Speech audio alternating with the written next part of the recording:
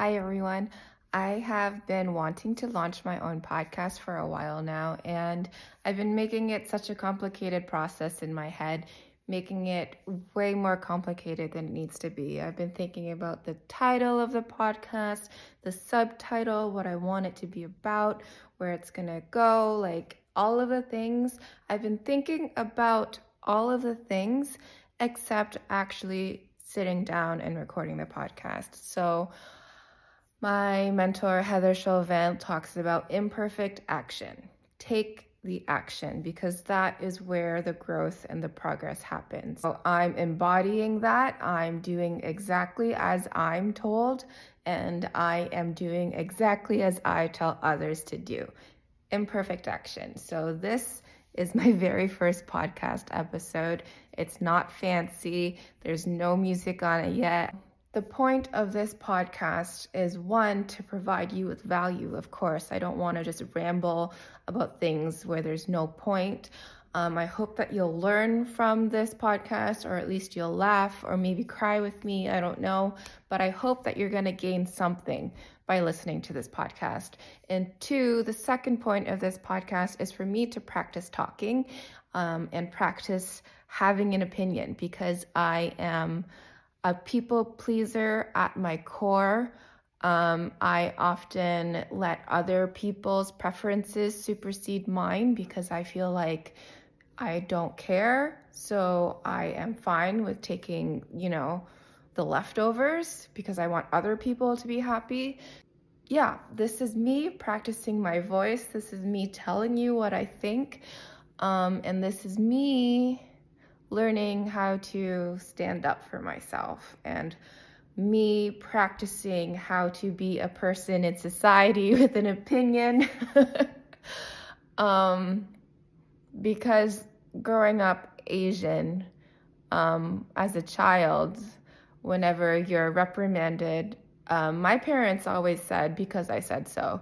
And I couldn't fight, I couldn't argue.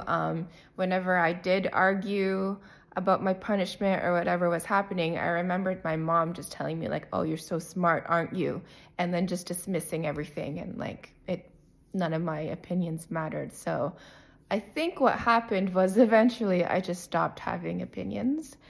And that's not really the way to live life.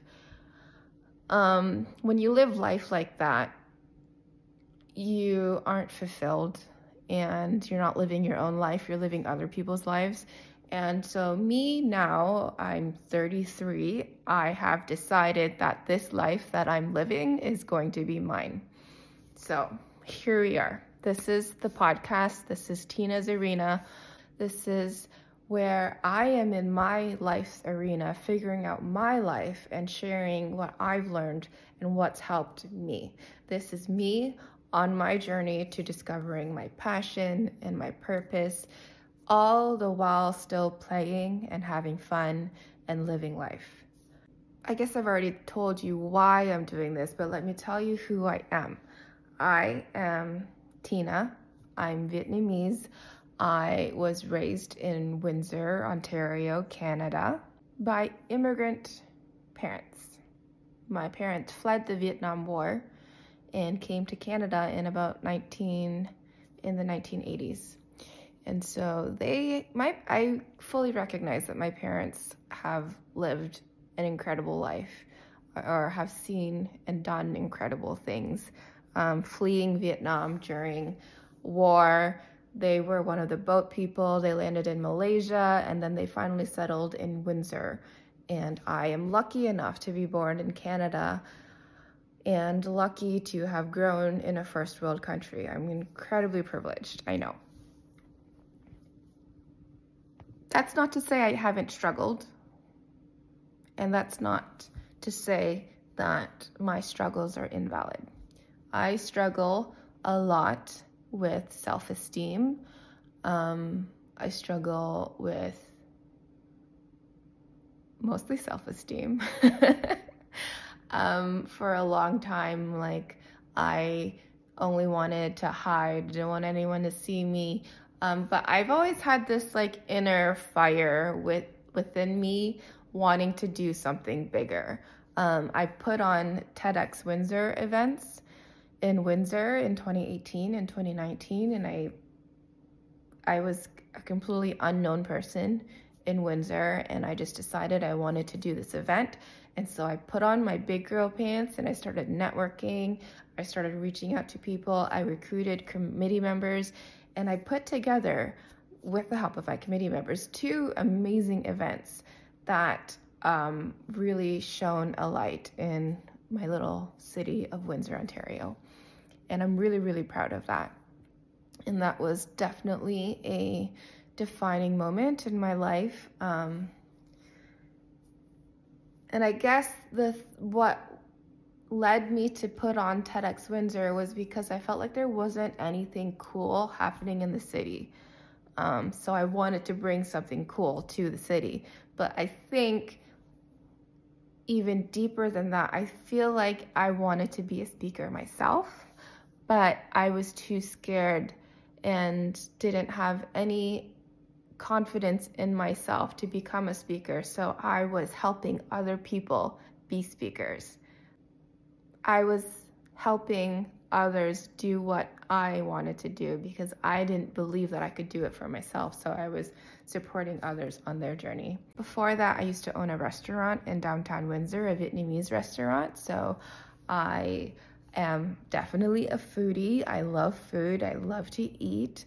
I will eat constantly if you let me, if I let myself. And I think that ties into my ADHD. When I am too hungry, I cannot think about anything else. I just feel the fire in my stomach and I'm like, I need to eat. That's me. Oh, I guess a big part that I'm missing out is definitely a defining characteristic for me was that I had an eating disorder for most of my 20s. I kind of call it like the lost decade because I didn't think about anything else except food for most of those years, and I was constantly dieting, constantly restricting. I did fast. I tried, alternate day fasting, 1 meal a day, intermittent fasting. I tried keto. I ate carnivore. The only thing I didn't do was go vegan. I cut out carbs. I don't know, let's not get into details, but I call it the lost decade because I feel like my growth was stunted for a long time because I could not think about anything else other than losing weight. Now, I even had the eating disorder while owning a restaurant, which was fun. If you can sense the sarcasm there, that was interesting. I don't restrict my diet anymore. I haven't gained weight considerably for a long time. So the way that I eat now is sustaining my current weight, and that's without restriction. That's eating what I want, and living life. Basically, I don't say no to dinner dates because I feel like I need to diet. I'm just living life, and this is the weight that I am, and it's fine. I went on a bit of a tangent, so I'm just going to cut the video there, stop that. Sorry for the interrupted train of thought. I'm going to talk about now who I am and what I do now and where I'm going. So I am a certified meditation teacher.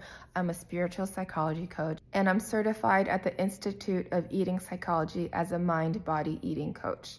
So what I am doing moving forward is helping people move through their emotional eating and heal those parts of themselves that cause them to emotionally eat. This is a really important topic for me because I struggled with an eating disorder for so long. I struggled with emotional eating, and it is such a strain on life. It is addiction. Full stop. Addiction. But it is addiction to food, something that you can't cut cold turkey. It is an addiction that you have to face multiple times a day, every day.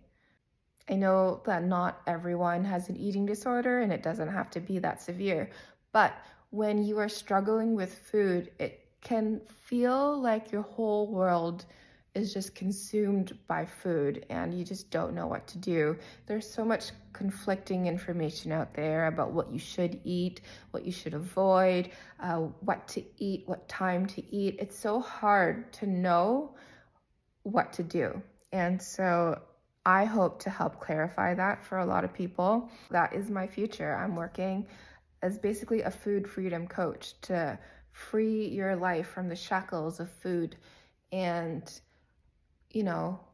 hopefully we can get you enjoying life again because it doesn't have to be consumed by food. Food is something that should be enjoyed. I really believe that food is nourishing. I really believe that food brings us together and is something that we connect over. And when you are in the depths of that despair, you don't connect and you don't heal and you aren't present. Instead, you're just thinking about the food. Like, I don't want to get too deep into, how messy and gross it can get. And if you struggled in that way, just know that you're not alone. Like, as a person who had a full-blown eating disorder for almost a decade, who can now enjoy food and not feel guilty about it, I want to tell you that it is possible for you to heal.